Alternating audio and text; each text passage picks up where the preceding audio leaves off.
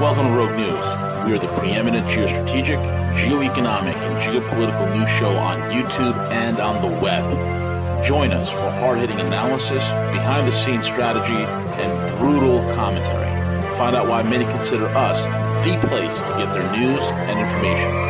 Check us out, roguenews.com.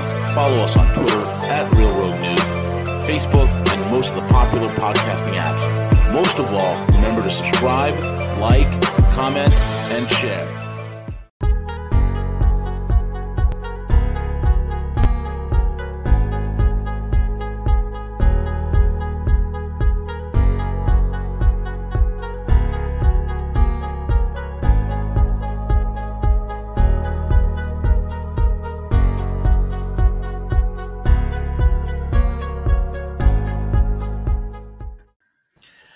Good morning, good evening, good afternoon, folks. It is the great game with the man of the hour, the ringmaster himself, Matthew Ehret, is joining us. You can find him over at the CanadianPatriot.org, as well as RisingTideFoundation.net. And Matthew's books are available. Matt, when you tell us about where people can find your books? Yeah, absolutely, good sir. They can go to CanadianPatriot.org, Canadian Patriot with a .org at the end of it. Will take you right to the buy the books. There's all the untold history books of Canada that are available in the new Volume 1 and Volume 2 of the Clash of the Two Americas. You can get them either through Amazon by clicking on those images there with JFK and Zbigniew, or the founding fathers, or just send me an email and I can send you a hard copy or a PDF that way too, and just bypass the Bezos machine. Yeah, so that's available. Excelente. And again, folks, also subscribe to his Substack. It is vital, especially in this critical junction of human history, where you see a legacy brand, a legacy system, which is the old Anglo-American power structure, going the way of the Roman Empire. It is keen that you educate yourself to what is emerging in its place and the struggle behind it as humanity once again struggles for freedom. And with that being said, Matt, lots going on, brother. Where do you want to begin? It's tough to decide. That's why we refrained from naming this show a title, because there's just so many things going on, a lot of absurdity. Yeah. It's sort of just living another day in Never Neverland. So there's a lot to comment about. But you did bring up the collapse of the Roman Empire, and I guess always I like history. I like the context that history gives us. So one thing to point out, because I wanted to take some shots, and I'm sure you do too, at the absurdity, the ironic absurdity of the upcoming Democracy Summit on December 9th and 10th, which Biden is going to be hosting as part of a year of action, which is supposed to rally the world's free and open democracies of the world behind a common umbrella, a common cause in the name of freedom against authoritarianism. So I want to say a few things about that. I want to say a few things about maybe propaganda on the health front maybe later on. But as far as history is concerned, the point I think that's useful to keep in mind is that the founding fathers of the United States, if you actually read the writings of Alexander Hamilton and Benjamin Franklin and George Washington and John Quincy Adams a little bit later, you read a lot of like the biggest minds who really shaped history, and you start getting a strong sense that these are all self-aware. These are people who are putting themselves self-consciously into the Renaissance humanist tradition of world history, and specifically the Platonic current. These are people who recognize the importance of what Plato was organizing and trying to get people to think about within the Republic, that amazing 10-book or 10-chapter volume in ancient Athens. And he was really trying to challenge people to think about, well, what are the implications of always organizing society around an idea of humankind made in the image of animals? Because and Plato starts this right in the Republic. It begins with, okay, what is justice? And the whole thing is like trying to figure out what is justice. It's kind of difficult to nail it down if we just look at individuals. So maybe let's take a step back and look at a state, and look at where a state is unjust. So it's through negation. You can just see different types of thought experiments of injustice emerging within a whole society. And there's a problem when, when it comes down to like building up, he builds up a society from like agrarian to a slightly more advanced society with a bit of abundance. And he gets at a point, well, at a certain point, it'll grow and it might run into the territory of a neighboring state. And then they go to war. And then who decides the terms of the war or the terms of the peace?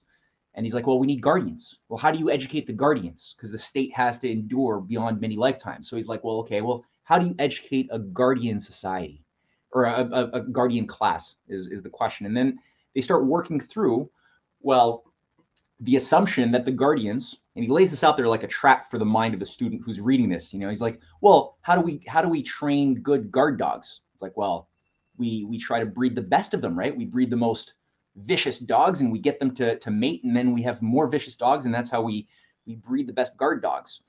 And he's like, okay, well, can't we just extend that logic to humans now? And the person he's talking to is like, yeah, unquestionably so. And they start building up an education system to train your guard dogs, leadership class, who will protect the society of artisans and everybody else. And he builds it up and builds it up. And people think that Plato is being literal when they read this, and they're like, oh yeah, Plato's a fascist, because the consequences get crazier and crazier to the point that you're like throwing babies off of cliffs who are born, bronze-souled babies born into golden-souled families. If that's the case, you got to throw them off the cliff. So it's getting into eugenics. It's getting into like some really crazy stuff, but there's obviously gems, intellectual gems of truth that he scatters throughout. So it's a real thought experiment. Now, it took 2,000 years more after Plato dies for this thought experiment to really manifest itself in the world, because thoughts and the physical world, they don't always manifest in real time. It takes time for the fight to happen. And that was the American Revolution. It was the manifestation of the ideal of a philosopher king.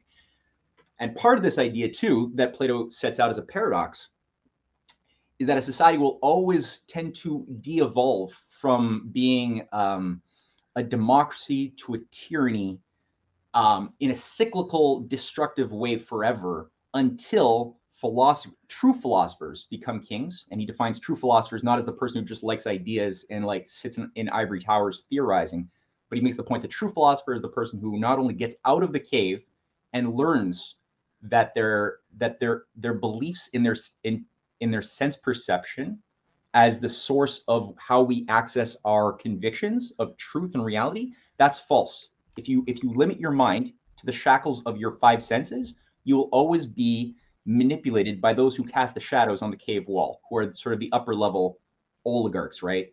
Or the managers of the oligarchs, who are the ones who are designed to create great narratives, mythologies, the myth makers, the high priests, whether it is in ancient times or whether it is the modern myth makers today, like Yuval Harari or the people running the World Economic Forum.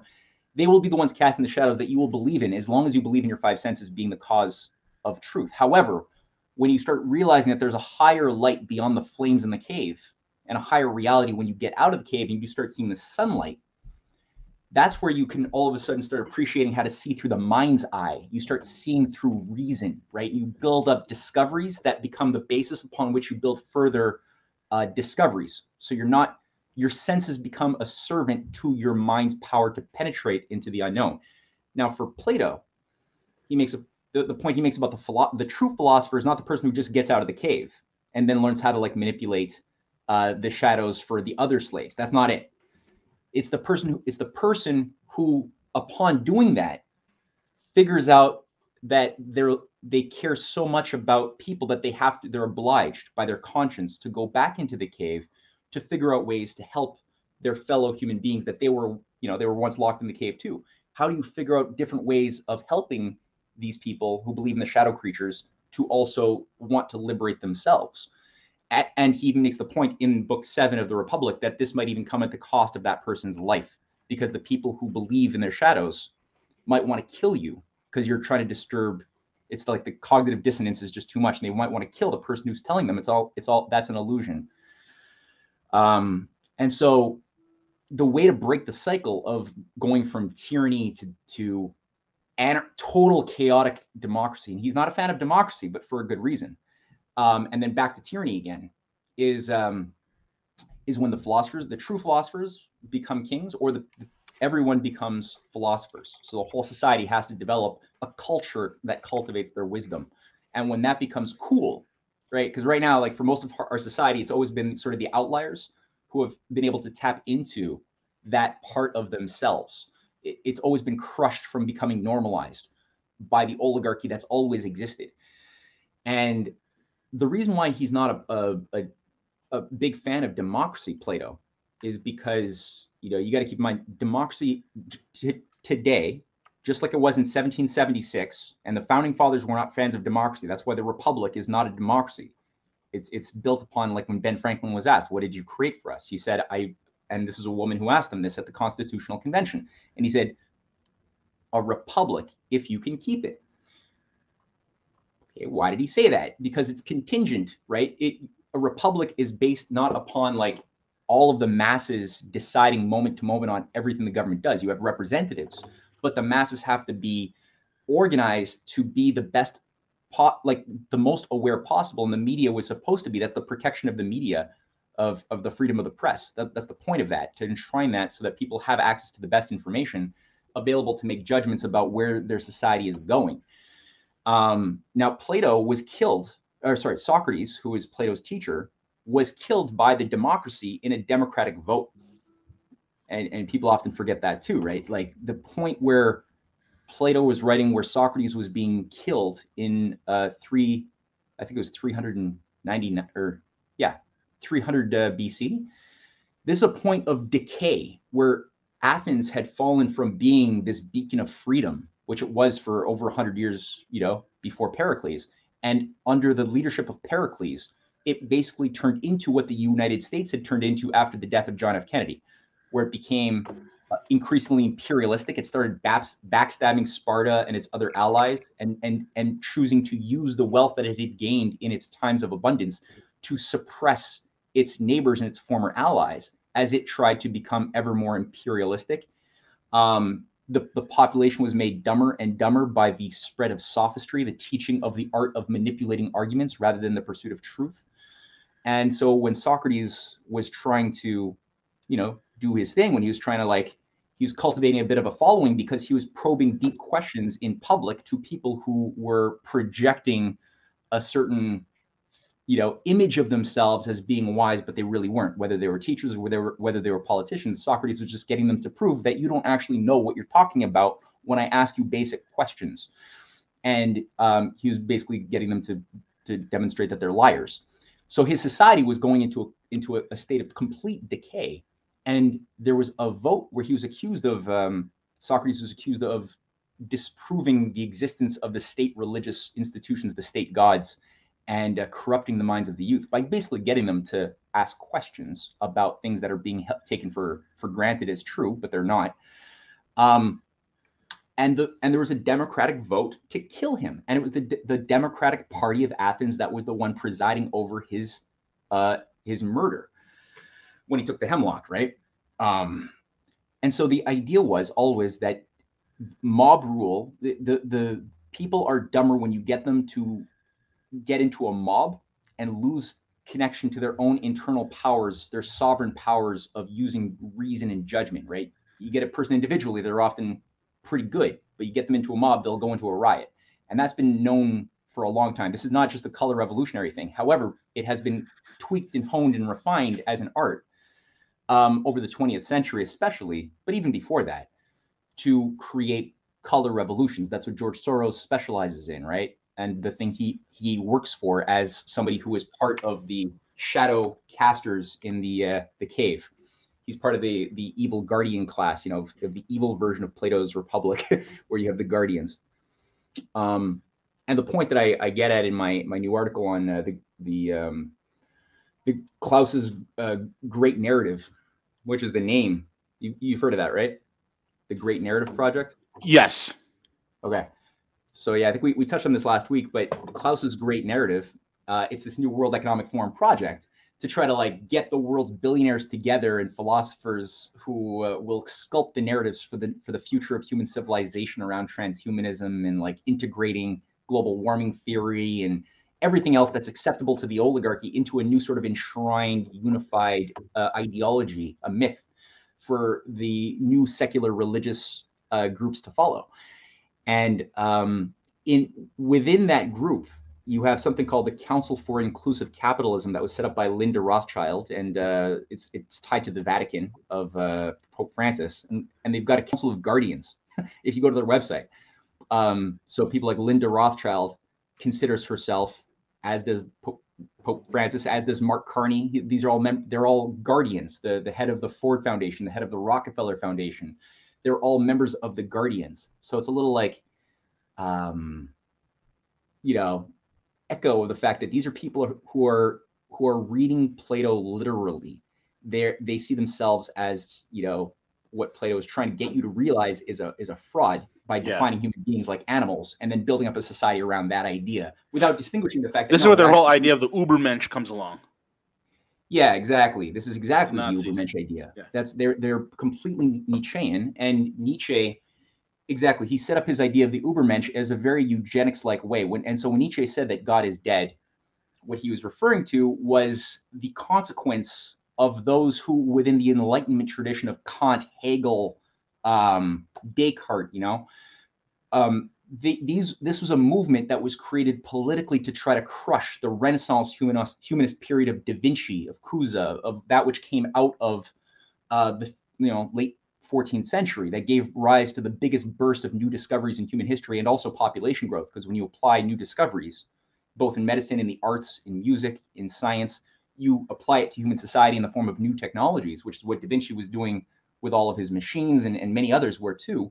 You get an increase of sanitation, an increase of life expectancy. You can sustain more people at a higher quality of life. And that burst that came out of the Renaissance, there was a political mobilization to crush it through the creation of new wars, on the one hand, new schisms within the religious institutions of Europe, right, to get everybody to fight each other over religious differences instead of working together.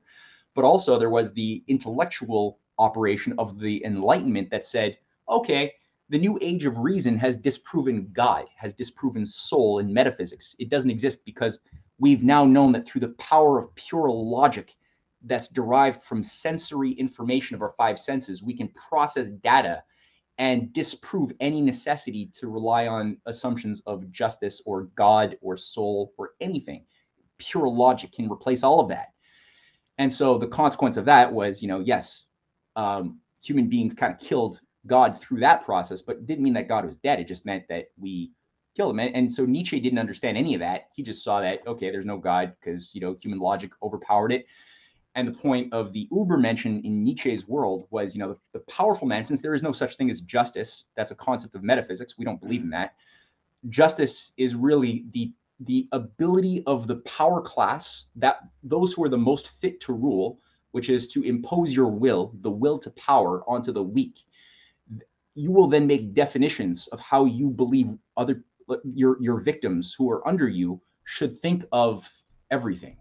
How they're going to adapt to their world is going to be through a controlled environment that you control, and the definitions that their minds are locked into is being written by you. You're the one writing the dictionaries, and so that class will be the Ubermensch, the supermen, and they will control the flow of the human gene pool using scientific power into the future. And so the idea of eugenics, the science of population control, purifying the human gene pool, all emerged out of this Nietzschean view, which, by the way, if you read the Republic, in book 1 of the Republic, which everyone should read, there's a character named Thrasymachos.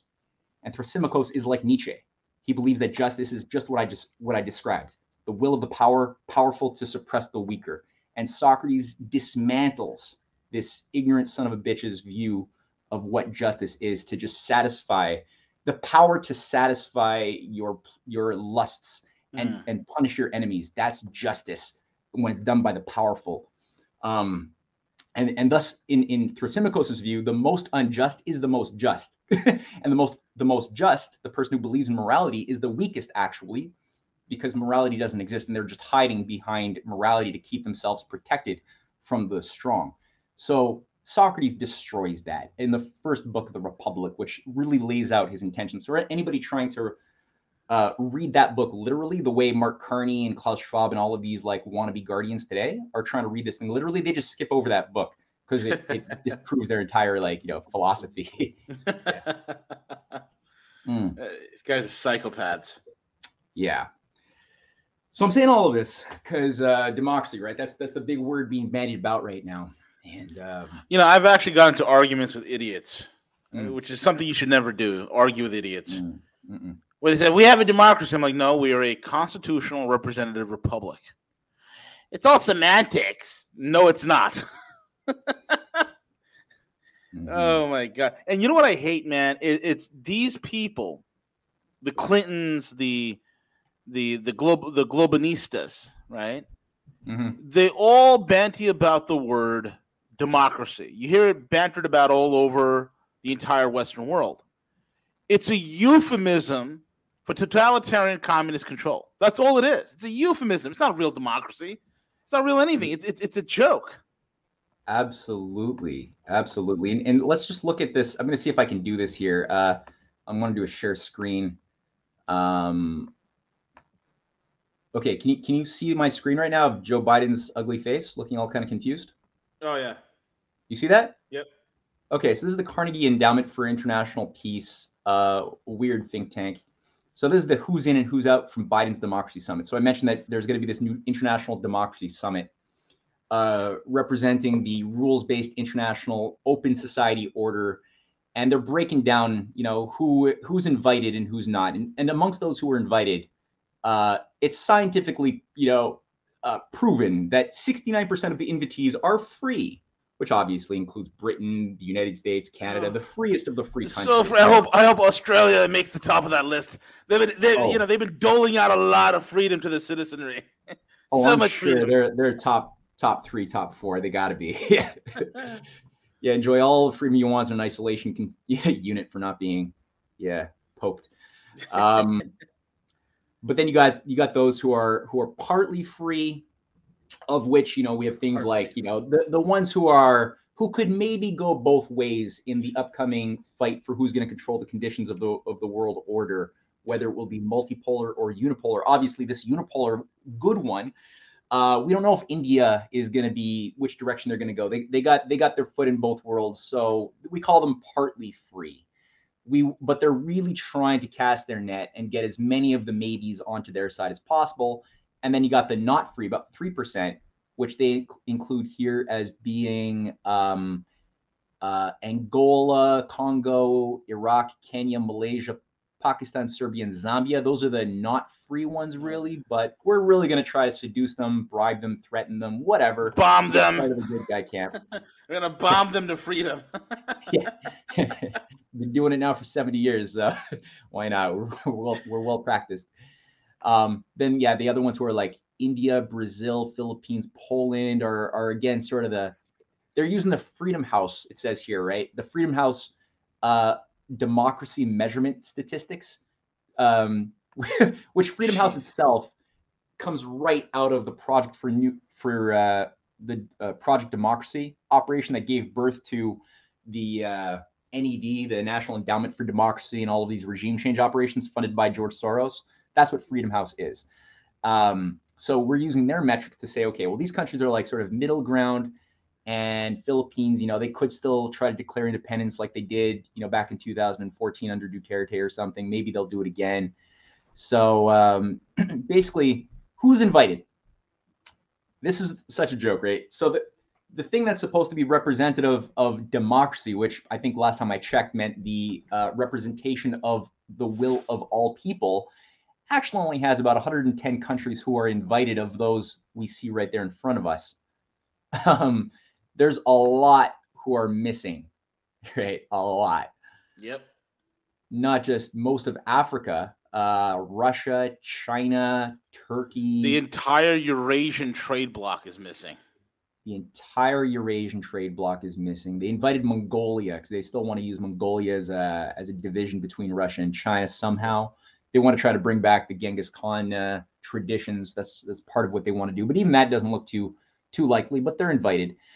They invited Taiwan as well, right? Actually, so a country that is in Taiwan's own constitution, it recognizes itself as a province of China, that there's a one China that they're a part of.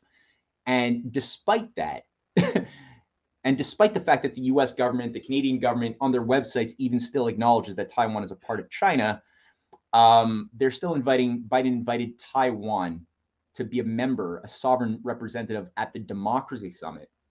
He didn't invite Venezuela, but he invited Juan Guaido. You don't know about that? Juan Guaido, the guy that nobody knows who he is in his own hometown? That's right. He's the new president of Venezuela. He's a president in waiting. Self-declared president, yeah. Everyone who voted for Maduro in 2019 and Guaido nominated himself as president. And he really, he's a 30-something-year-old nobody who's obviously just like this, Soros-style Navalny of Venezuela type character. Oh, dude, he looks like Barack Obama. You ever notice that? He kind of does. It's true. What is it with Obama, Guaido, and the guy from Indonesia? They look like they came from the same genetic pool. Kind of, eh? And then there was the guy who was the head of the Philippines who recently passed away, Aquino. Yeah. He also had a bit of that. Sounded also kind of like he all went to the same Obama training camp. Yep. Yeah, it's very, very contrived personalities. There's nothing really genuine about them, but they're used, and that's why they're used. And as far as that, for people who don't know, the 2019 near coup in Venezuela was, again, just like Syria, only stopped because Russia and China intervened in a variety of ways to prevent that from going through. Russia and China both have a lot of economic stakes in Venezuela. Maduro was targeted for total regime change. And one of the things that came out, here I am in Canada, I was a bit surprised that Ben Rousewell, who at the time was the Canadian ambassador in Venezuela, he bragged that the entire regime change operation was coordinated out of the Canadian embassy in Venezuela. And for the American side of things, it was, I'm forgetting all of a sudden the name of a certain neocon. I forgot, leading neocon. Elliot Abrams. Was coordinating from the U.S. side, and Chrystia Freeland had set up a really weird organization called the Lima Group. So you have Canada, a not very Ibero-American country, creating an 18-member organization called the Lima Group in Peru, which Chrystia Freeland basically was the architect of and ran to try to rally all of the Latin American and Central American leaders to put pressure against Maduro and in favor of Guaido, which they did. And again, it failed to work. They were pressured for and threatened from a variety of ways. I don't think most of the Latin American leaders wanted to be a part of that, but whatever was done to them was successful in that. But again, it demonstrated the impotency of this whole great reset, great narrative type of crowd that only believes in shadows having power.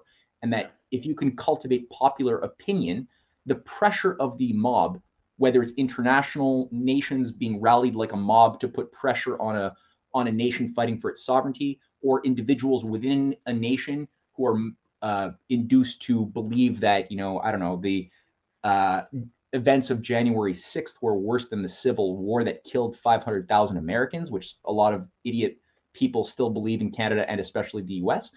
That's reality. And the fact was, it didn't work then. Nobody respected Guaido. There was no regime change. Not saying it can't happen, but there was none. And things. Well, we had that failed attempt where a couple of Green Berets got caught. There was that. That was embarrassing. That's not something you're going to get in the mainstream media, but yes. And I thought they had sort of thrown Guaido away like used toilet paper. But in fact, the fact that he was invited by Biden to be at this summit indicates that they are still planning other further operations of chaos in Venezuela, which people have to be aware of. But it's absolutely hypocritical because I feel cheap almost. It's too easy to make fun of. Everyone, I think, in the world, pretty much, and most Americans even are aware to varying degrees that America has not earned the right to be the bastion and leader of the democratic, peaceful world order. I don't think. Hold on, let me just do a stop share here. I'm seeing like 1,000 versions of myself. Okay, there we go. But the U.S., I mean, if you look at what happened since Roosevelt died, right? Roosevelt had a beautiful vision to revive this idea of a multipolar age of cooperation with China, U.S., and Russia as the linchpin of a world of cooperating nation states. That's what Roosevelt had explicitly organized the world for, to destroy the British Empire, not to become a new empire, but to destroy the British Empire and create international financial programs for mass infrastructure, scientific progress for everybody. And he died early before he could see any of that through.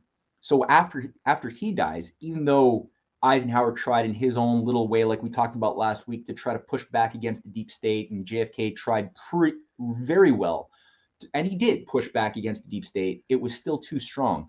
And since then, what we've seen coming out of the United States is the worst record of atrocities committed in world history, as far as like death or the killing and destruction of lives that could have been lived or could have been lived better, had, starting with Guatemala and the Korean Wars that killed 2 million at least in direct, violence, Vietnam, where another 2 million were killed in violence, and God knows how many millions more died by all sorts of secondary effects, because both in Korea, Vietnam, or any country where the America fights to defend democracy against big bad communism or authoritarianism, they target all of the infrastructure, water systems, schools, cultural heritage sites, to basically destroy nations, a whole people's memory of what they were before the age of empire. So how much, secondary, tertiary deaths out of disease, disease, starvation, unsanitary water, how much of that occurred? It's difficult to calculate, but it's a lot. And we've just had the entire 20th century littered with this type of garbage, which then got worse when the Soviet Union collapsed, and this new type of asymmetrical hybrid warfare became the new thing. George Soros' color revolutions in Philippines, an attempt in China in 1989 with Tiananmen Square. All throughout the 1980s, there was the Soros machine garbling up in every single, part of the post-Soviet space and absorbing it into NATO, getting countries to adopt total liberalizing free trade policies that created local oligarchs where everything that was nationalized in Poland under the Soviet era, or in Belarus, or in Russia itself, everything that had been national was privatized. Billions were made to a new 30-year-old Nietzschean Ubermenschen class of sociopaths, all beholden to the Wall Street London interests. And that they happily got their countries to integrate into NATO, whether it was, just look at the 15 plus countries that all joined NATO after the heads of the West and Gorbachev all agreed that NATO was not going to encroach even 1 inch after the Soviet Union willfully disbanded itself towards the East. And now people like Jens Stoltenberg, the head of NATO, is not only saying we should accelerate the joining of Ukraine into NATO, which is an absolute red line, but Stoltenberg even told the new German government, who's coming in replacing Merkel, that if you don't want to host nuclear warheads on your territory anymore, that's perfectly okay. We'll put them in Poland or even further east, happily. He just went public and said that. This guy's a nut. Just, oh my God. If you don't want us to put our 50-year-old dilapidated missile that has maybe a 20% chance of actually firing in your country, then we'll put it towards. These guys talk like they have absolutely something functional. It's so stupid, man.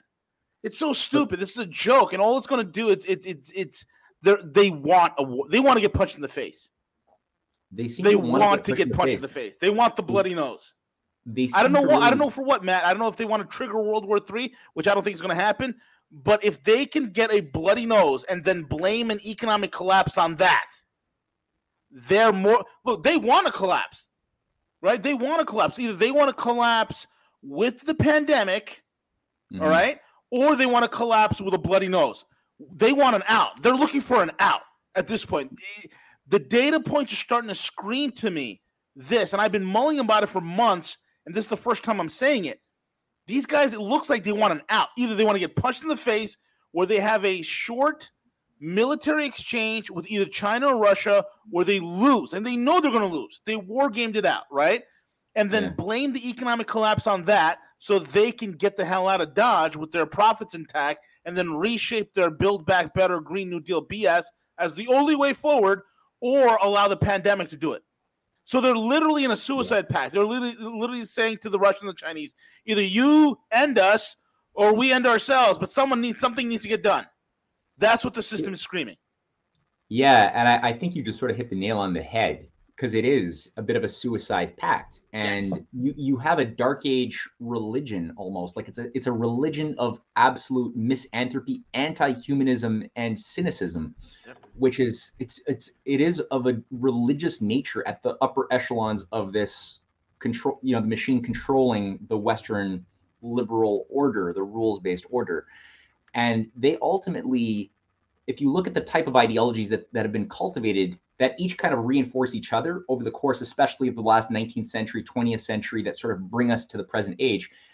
The ideologies of this modern priesthood, these narratives, these myths, all have this end times quality about them, because there's this mystical view that by bringing things to a state of absolute despair and chaos and war and pain, that you can somehow get a bifurcation point whereby there will be a maximum amount, this is according to an ivory tower oligarchical sort of formula, that they've been operational for a long time, but that then you will be able to get a point of transformation towards a new type of utopic society, which will be completely obedient, where people will behave like good dogs, depopulated, good behaved dogs, for a master class that will live in their castles, while the dogs that are permitted to live will be in their virtual reality alt worlds, of whatever it is that's on their headsets,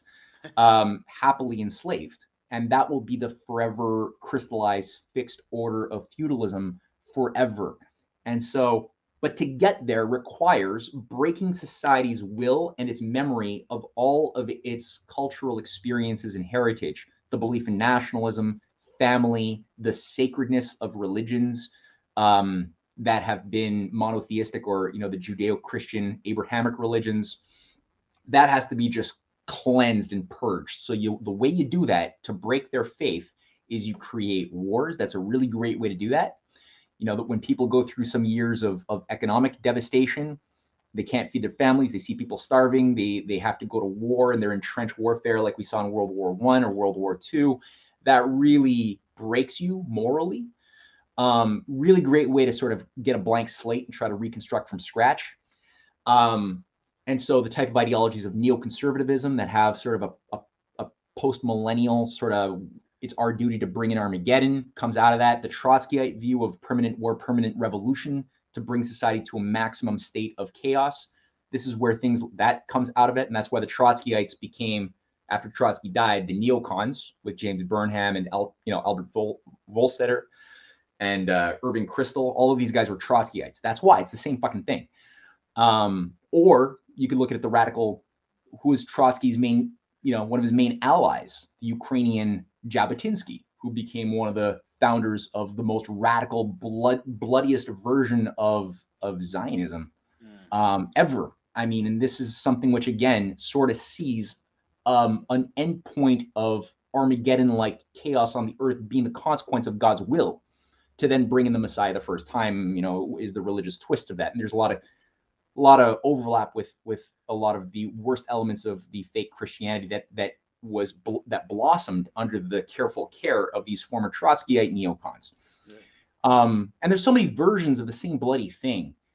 And so they kind of do want, at the end of the day, a point of chaos. And I think that they would rather this be done differently. They would rather it not be a direct nuclear exchange with Russia or China, at least at the higher echelons. They'd rather this be done in a different fashion that has less risk to themselves.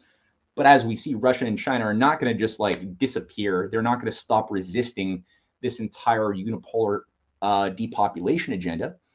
And so they do seem to be really, really like putting their face at this point, right in Russia's fucking, armaments.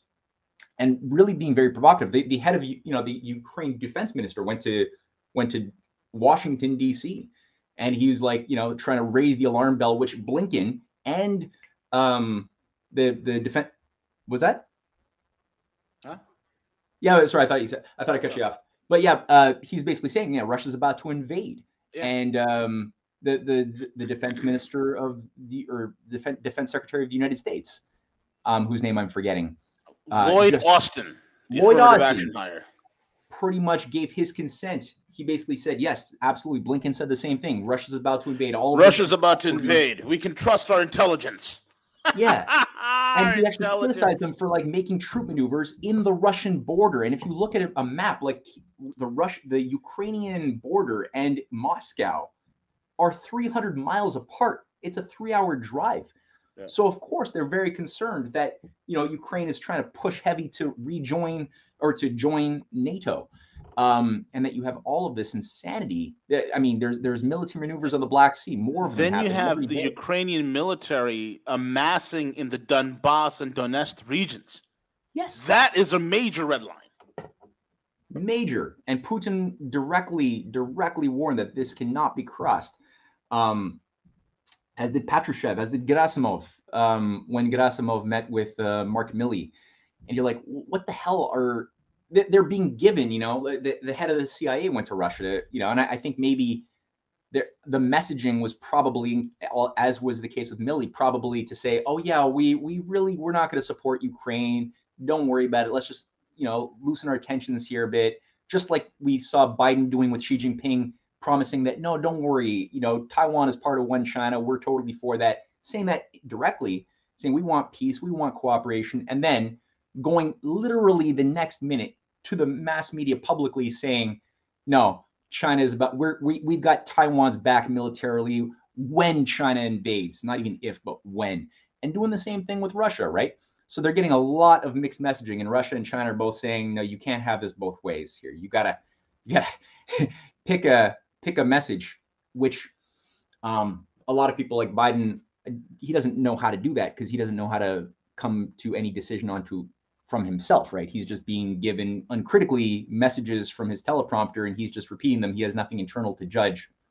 I think he would even pass a lie detector test if he was asked, are you lying to Putin or Xi Jinping? He might say no, and I think he might pass because he doesn't have anything up there. No. Nobody's home. The lights are on, but nobody's home, man.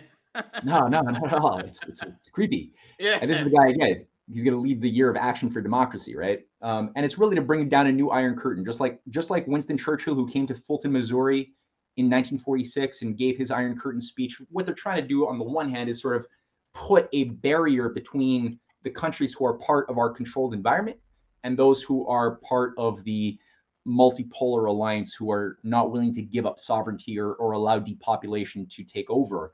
And they're trying to do that at least to buy themselves some time until they can figure out how you can sabotage this in other ways. And if that means a trigger for that Iron Curtain should be a nuclear exchange, so be it, it seems. And I read Dmitry Orlov's excellent assessment on the Saker, and I thought that was good.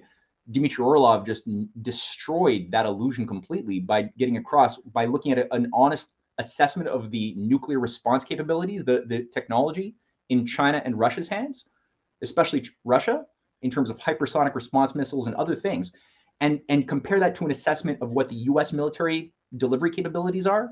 Well, we have aircraft that can fly off of aircraft carriers and go right into the ocean.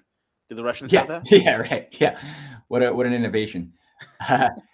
Yeah, and their silos are ancient. Their Cold War silos haven't been tested. Barely. There's talk about upgrading them, but there's things are so. Matt, I talked to somebody who used to be in the nuclear side of things, and then he left and he ran as one of the top guys in the Nuclear Regulatory Commission, the NRC, right after the whole Cold War. And one of the things he said from his old defense contacts and whatnot from a couple of years ago, he said this. He said he'd be surprised if even 20% of our ICBMs are even functional. And out of that 20%, the amount that would probably hit target is even less than that. Yeah, absolutely. Meanwhile, China could shoot a hypersonic missile around the Earth and have it get really damn close to its target. And Dmitry Orlov makes the point that, if the U.S. actually did choose to launch anything at either Russia or China, not only would whatever they launch be intercepted in several different ways, but the target launching whatever that missile was, whether plane, whether base, whatever it was, would also be annihilated before the people who committed the launch even knew whether their missile hit the target. Yep. Yeah. But don't worry, America moved in their latest hypersonic missile into Europe. Did you hear about this? No, what is that? Yeah, it's called the Black Eagle hypersonic missile. CJ, can you bring up the Black Eagle so Matthew can see this? You can Google Black Eagle hypersonic missile. This is America's latest missile. Try to continue your laughter, Matthew, please. Hold on. Okay. CJ, are you there? There it is. Okay.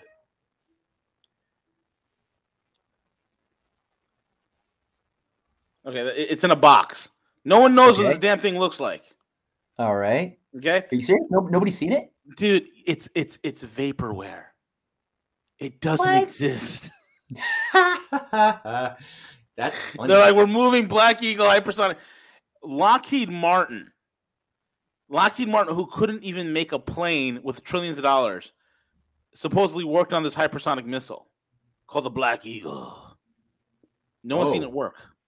Ever. That's really, that's desperate. It's pure vaporware, and they're telling Europeans, "Don't worry about it. We got, if the Russians launch something, we got the Black Eagle hypersonic. We'll take them out."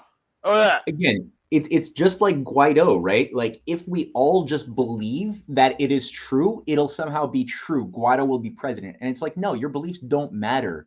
That's what they're saying here. Like as long as we all just have the perception and we get people to believe that there is such a thing, this magical mystery bomb, then it'll be so. And no, there is this reality that still exists where that's not true. And everybody in Russia and China who, matters on these issues knows that that's not true. So it is changing nothing. It's all a game of perception.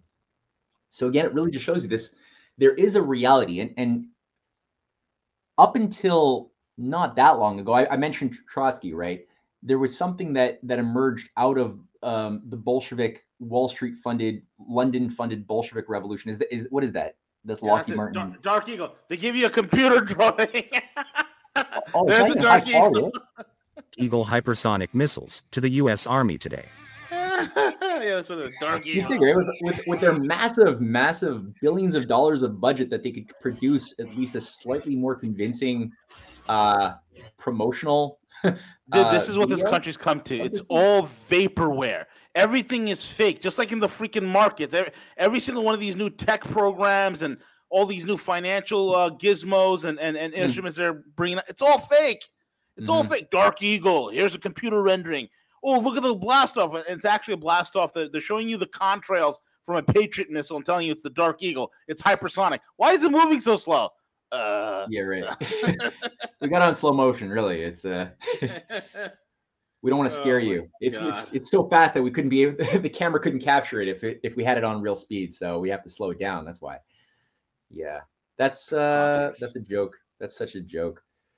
So yeah, you're dealing with something which, I mean, the oligarchy really, I think this is the hubris of it all, right? Like the oligarchy trying to stage manage the world right now. They got really overly confident, especially since they killed John F. Kennedy, and increasingly they consolidated their power above nation states and got increasingly the Western targeted nations cleansed of de Gaulle, cleansed of Adenauer, cleansed of Mattei, cleansed of all of the patriots. Increasingly, they got these countries to become more and more appendages of this supranational cartelized beast, and everything that they desired, they could do more in an easier way, right? From the Iran-Contra, getting a war between Iran and Iraq, getting, whatever you want. You want a war in Afghanistan?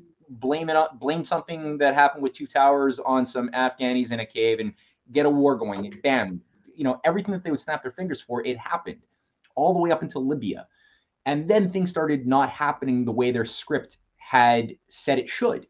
And that was largely because you had a coordinated effort by the cultures of the world that didn't want to be part of the suicide club, Russia, China leading the way, and other countries joining that hub. who pretty much started saying, no, we're going to not allow you to bomb Syria. We're not going to allow you to have unipolar economic hegemony. And the creation of the Belt and Road Initiative was then unveiled as an alternative funded by completely different financial instruments and institutions than those that had been used to enslave the world since World War II. And so increasingly, this oligarchy is still holding on so desperately to their outdated, obsolete script that they've just committed so much of their souls to, whatever their souls are. I don't know. It's weird to use that term soul and oligarchy, but whatever this thing that they have inside of them that gives them meaning in their existence, it's obsolete. It has no bearing in the reality of the world that it is today. And, the whole thing with this, we've got a new set of scares, new set of propaganda, perception management around Omicron. We didn't even talk about that, but they're trying to get everybody to get in a state of perpetual fear, because when your society, you could call it a democracy, but as long as the individuals in that democracy are in a state of perpetual fear and ignorance, whether they're afraid of a carbon dioxide molecule, or whether they're afraid of a little invisible thing that you can give it a Greek letter, call it Omicron, call it whatever, and tell nobody plays Scrabble. It means moronic. It's an anagram for moronic.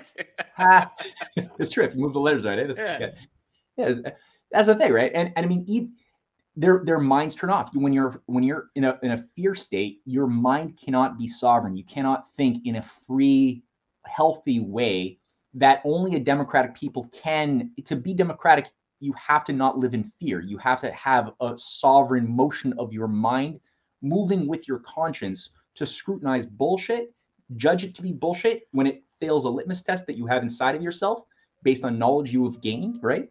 And morality that you have cultivated. Then you have that litmus test working. You could sift out very easily where is bullshit imagery coming from, trying to modify your behavior versus truth. And with the Omicron thing, just doing a summary Google search even. Google is increasingly becoming useless, but even now, the person who is attributed to having discovered this thing, Dr. Angelique Coetzee, she is the national chair of the South African Medical Association. She's the one accredited with having so-called found Omicron in South Africa. It's called the Botswana virus for some reason, where they've put up these big protocols saying we can't allow anybody into the West from Africa, or big 6 countries in Africa so far. But even she's come out saying, yeah, this is actually one of the least harmful versions of COVID I've ever seen. Everyone who's gotten it recovered just fine. They said everybody's either asymptomatic or have mild symptoms, and it's she called it a tempest in a teapot. It's nothing. Yeah, exactly. Yeah. And will you hear? This is the person who discovered the damn thing, and will you ever? No, we have to listen to Fauci. Fauci is science. What's wrong with you, Matthew? It's everywhere, right? It's already spread all over the United States, even though we don't have any cases of it in most of the U.S. I don't know if we have it anywhere in the U.S. But they're already declaring a state of emergency in New York. Oh yeah, over this thing that hasn't been. There's not one case. Yeah. We got to shut it down just in case. Just in case the case shows up. Zero COVID policy. Shut it down. Shut it down. We got to build back better. Shut it down. Oh, yeah. And we care about our old people so much. They're the ones who are the most at risk, right? So because we care about them, we should shut down the entire economy. And, I was thinking about the hypocrisy of this. During an energy crisis where across Europe, prices of energy are skyrocketing 300% what they were last year, same time. You have an artificial scarcity being created where we're going into winter. It's going to be a cold winter in everywhere. And we're making energy more unavailable by going for more green energy, windmill solar panels, which prolifically do not work well, especially in the wintertime. Shutting down the Nord Stream 2 in Germany, and even Boris Johnson's coming out saying we have to be prepared to shut down all oil and gas from Russia to protect the Ukrainians. You're going to kill old people primarily. We have to protect Ukrainians from evil Russian gas. Yeah. The people you said you care so much about, that you shut down the entire economy in 2020, and you're trying to do it again now. You're threatening to do it again. The old people, the poor old people, you're going to kill them in great numbers. They will freeze to death because they can't afford already unaffordable heating prices. And I mean, Biden as well, right? He's tapping into the U.S. reserves after the U.S. had been made largely energy sovereign under 4 years of Trump. He canceled Keystone, just like Germany is canceling the Nord Stream 2. He's like tapping into the reserves and then exporting 30% of the reserves. He's shutting down. He passed executive orders shutting down offshore drilling and passing out contracts to any company which is going to do anything that emits CO2, they're not going to provide loans for, including in Wall Street banks, which are tied into the central bankers' green climate compact, saying we're not going to give loans to anything dirty anymore. What are you pulling up there with what's this video? Yeah, let me play this real quick. Is there something on Mad Money that we should know about? This is what Kramer just put out Jim today. Kramer. What do you do? He wants to be the bad guy. So we've allowed a pastiche of uncoordinated health organizations to dictate an on-again, off-again series of measures that mostly just leave us baffled and confused. We haven't centralized the issue to the point where the White House actually seems to take responsibility. Let's see. First was the CDC, and then the FDA, then the National Institutes of Health, mostly coordinating policy through talk shows. Then we left vaccination policy to individual companies. Now it's toothless OSHA going back and forth on what's allowed in factories, but nobody with any power is saying the frontline workers need to be vaccinated. It's just plain wrong, and most of us are sick of it. Even as a vocal anti-vax minority is always grabbing the mic. This charade must end. The government must require vaccinations, not of this group or that group, not company by company, not cruise ship by cruise ship or airline by airline or governor by governor. The buck stops at the White House. Some of us are old enough to remember when we were told we had to get a needle stuck into our arms because of some disease that was so scary we were afraid to talk about it. The disease was called polio. No one knew how you got it, but you were scared to go to a place where anyone might congregate, a swimming pool, a park. Then we got a vaccine that worked, and President Eisenhower said we would end polio. He pulled it off because he didn't give us any choice. Soon after, as if the needle were too hard, they came up with a sugar cube. They being the scientists at the time. And we lined up and took them, too. Mine tasted like maraschino cherries. Yeah, like the Del Monte fruit cocktail my mom served, but only better. Oh, Lord knows what happened if you didn't partake. But back then, anyone who refused to get vaccinated would get ratted out immediately because that person could hurt other people. This guy is such a fucking moron. I hate him with a passion. Bear Stearns is great. It's wonderful. Go invest. Everybody, all my friends are investing in Bear Stearns. Wednesday. Saturday, Bear Stearns goes belly up. I don't know how that happened. Everything was great. Everything was wonderful. Yeah. This guy, first of all, there's a huge world of a difference from the pharmaceutical world with Linus Salk and the polio vaccine versus Pfizer, Moderna, AstraZeneca, and J&J today. It is not even in the same category in terms of ethics and morality and decency. This is completely different. Yeah, absolutely. Well, part of this too is there's a mental lobotomy that happens psychologically when you allow your mind to go into to start thinking in a statistical gambling-like way about reality and value, which is what Kramer did to himself over many years.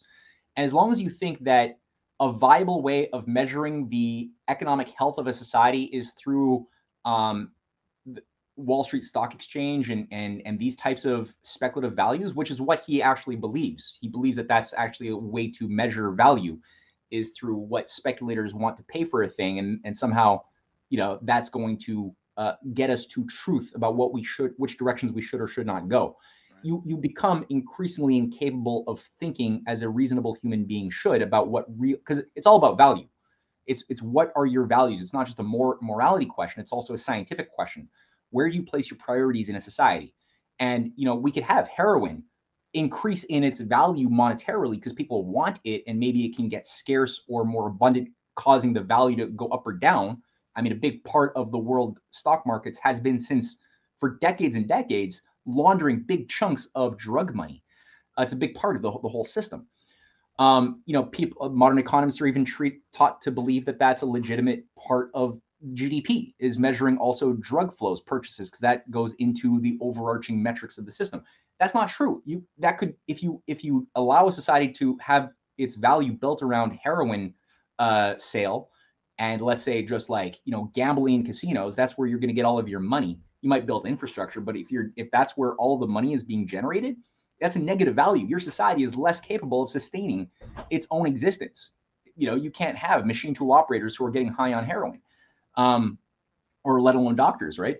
So you have to be able to have a sense that, okay, even though maybe, let's say, I don't know, electricity might, from a nuclear power plant, might cost a lot of money, it's worth doing because it's going to give you economic stability, security, high quality energy, and it's going to allow you to sustain more people at a higher quality of life. If you do it and do it well, do it safe, don't cut corners.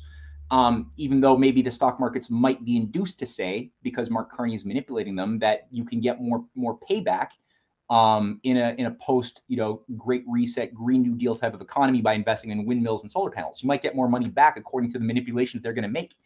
It doesn't make it it'll still have negative value because you can still only sustain fewer and fewer people if you spread windmills and solar panels over the earth than if you had natural gas, or better yet nuclear, or better yet fusion that you've got. So Kramer is looking at the world, unfortunately, in a completely statistical way. There is no basis of objective truth in that type of world. It's all about economic games for speculations. So you got to get above that. And I think that's why it's valuable to look at how it is that Xi Jinping and the Chinese leadership have not only done battle against their own deep state, which is highly embedded, but how they've organized over the past 7-8 years economic programs around the Belt and Road Initiative, which we are calling, our Western deep state media is labeling it all debt trap, debt slavery, imperialism by the big bad Chinese that want to overthrow Western values and Western democracy. And it's like, that's why they're not invited to the democracy summit by Biden, because they're bad authoritarians, imperialists, not like us. No, if you actually look at what they're doing, their understanding of value and economic planning is both in harmony with private enterprise. There's more private enterprise springing up in Asia than we have, which we're just crushing it all. What are you talking about, man? That's just a communist hellhole over there in China. You got the reason why there's so much billionaires and millionaires and more private ownership of property and businesses and private equity is because it's communism. That's what it is. We need to be more capitalistic, which means more centralized control of government, more top-down planning of all aspects of your life. That's capitalism. Yeah. Yeah. Well, you hear it, right? The person who's being set up to be the Treasury Secretary of the United States, or no, the comptroller of the United States, Saula Omarova. Yeah. This woman, she was like, I think, a teacher at the School of Chicago. She went through the Soviet, back in the old Cold War Soviet training days. She did her thesis on Marx and revolution. She has advocated, this is the person that Obama, whatever, same thing, Biden is appointing to head one of the most powerful economic institutions in the United States. And she has said on record, we want oil and coal to go bankrupt if we want to fight climate change. She said that openly. We want to make them bankrupt. And she's the one who's calling for a Green New Deal. She is 2017. She's the one who said we need to put government agents on the boards of every single private company and bank out there and force them to behave according to fighting climate change. That's something right out of Atlas Shrugged. Huh? That's something right out of Atlas Shrugged. Having government minders on corporate boards. Oh man, yeah, no, exactly. And the person Tracy Stone Manning, who's the what's her role? She's the head of the director of the Bureau of Land Management. She was the former high-level member of Earth First, a radical eco quasi-terrorist group that would like sabotage, trees, like people who are like doing logging by putting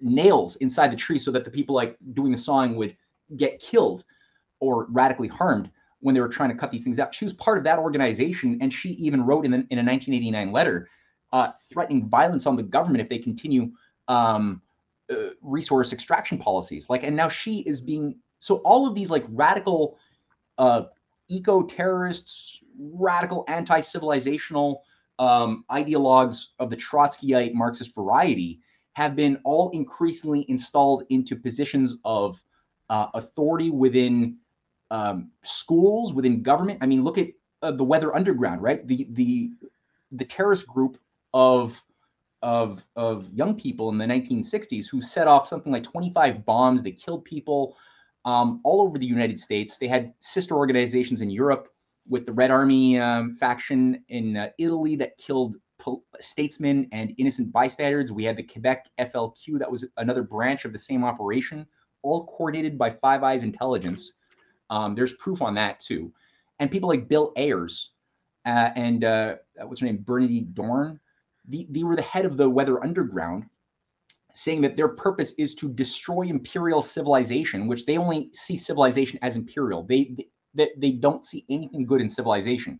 They're all being trained and cultivated on critical theory, brought in by these neo-Bolsheviks like Georg Lukács, who created the Frankfurt School, right? And all of his Theodor Adorno and Walter Benjamin, all of these creeps came out of the Trotskyite networks that fed into an educational reform in the West after JFK died, especially, that produced these radical human haters that became terrorists. That what did they do after the 1980s? They were embedded into mainstream academia, shaping curriculums to the point that that Bill Ayers became one of the earliest sponsors with George Soros of Barack Obama. Correct. Probably even the ghostwriter of his Tales of My Dreams of My Father. Dreams of My Father. Yeah. Yeah. Very well said, Matthew. Very well said. We have about 30 seconds left, man, at the end of the show. So right. I'm sorry, brother. I have a hard stop, but go ahead. Yeah, no, that's fine. So basically, we got to really be more self-critical about what the hell kind of hypocrisy is governing. So I just say that, and also look towards the countries, if you want to know who actually does represent the interests of humankind right now, look at those countries that are not being invited to this democracy summit, and you'll get a sense of actually who has the moral high ground in this entire fight for human civilization. Not that it's perfect, but they have the moral high ground in this battle. I'm sorry to say, for all of the China and Russia haters out there. And for anybody else, like I would just end it there. We have a series of lectures, as a lot of the viewers here know already. Every Sunday, the Rising Tide Foundation with my wife Cynthia that I organize, we do weekly lectures every Sunday at 2 p.m. in the afternoon Eastern Standard Time. We just did something on Churchill the Warlord last week that's going to be up on our website. But next week, we're going to have something on the assassination of Alfred Herrhausen, the head of Deutsche Bank, and what was he trying to bring into being in 1989, and how was that overturned? And that'll be delivered by an award-winning documentary filmmaker, Dirk Pullman, who's also written extensively on these things. He's done a lot of original research. We're going to have presentations all throughout the holiday season into the new year. So people just need to write an email if they want to take part to info@risingtidefoundation.net. That's the email. Just say, I'm interested in receiving a Zoom link invite. You could ask questions, participate. And usually we ask people if they can to just make a donation by either do a donation on our website or get a paid subscription to the Substack, my Substack, or Cynthia Chung, my wife, her Substack. It's $50 for a year, gets you articles almost every day with video content, everything else. So usually we ask people to do that. If you can't do that, totally understand. I'll still give you a free invite. So yeah, that's it. Very well said. And folks, get the book. Get the book. Get yourself armed, locked, and loaded. Understand the multipolar world and the new paradigm that we are in. And with that being said, CJ, take it away.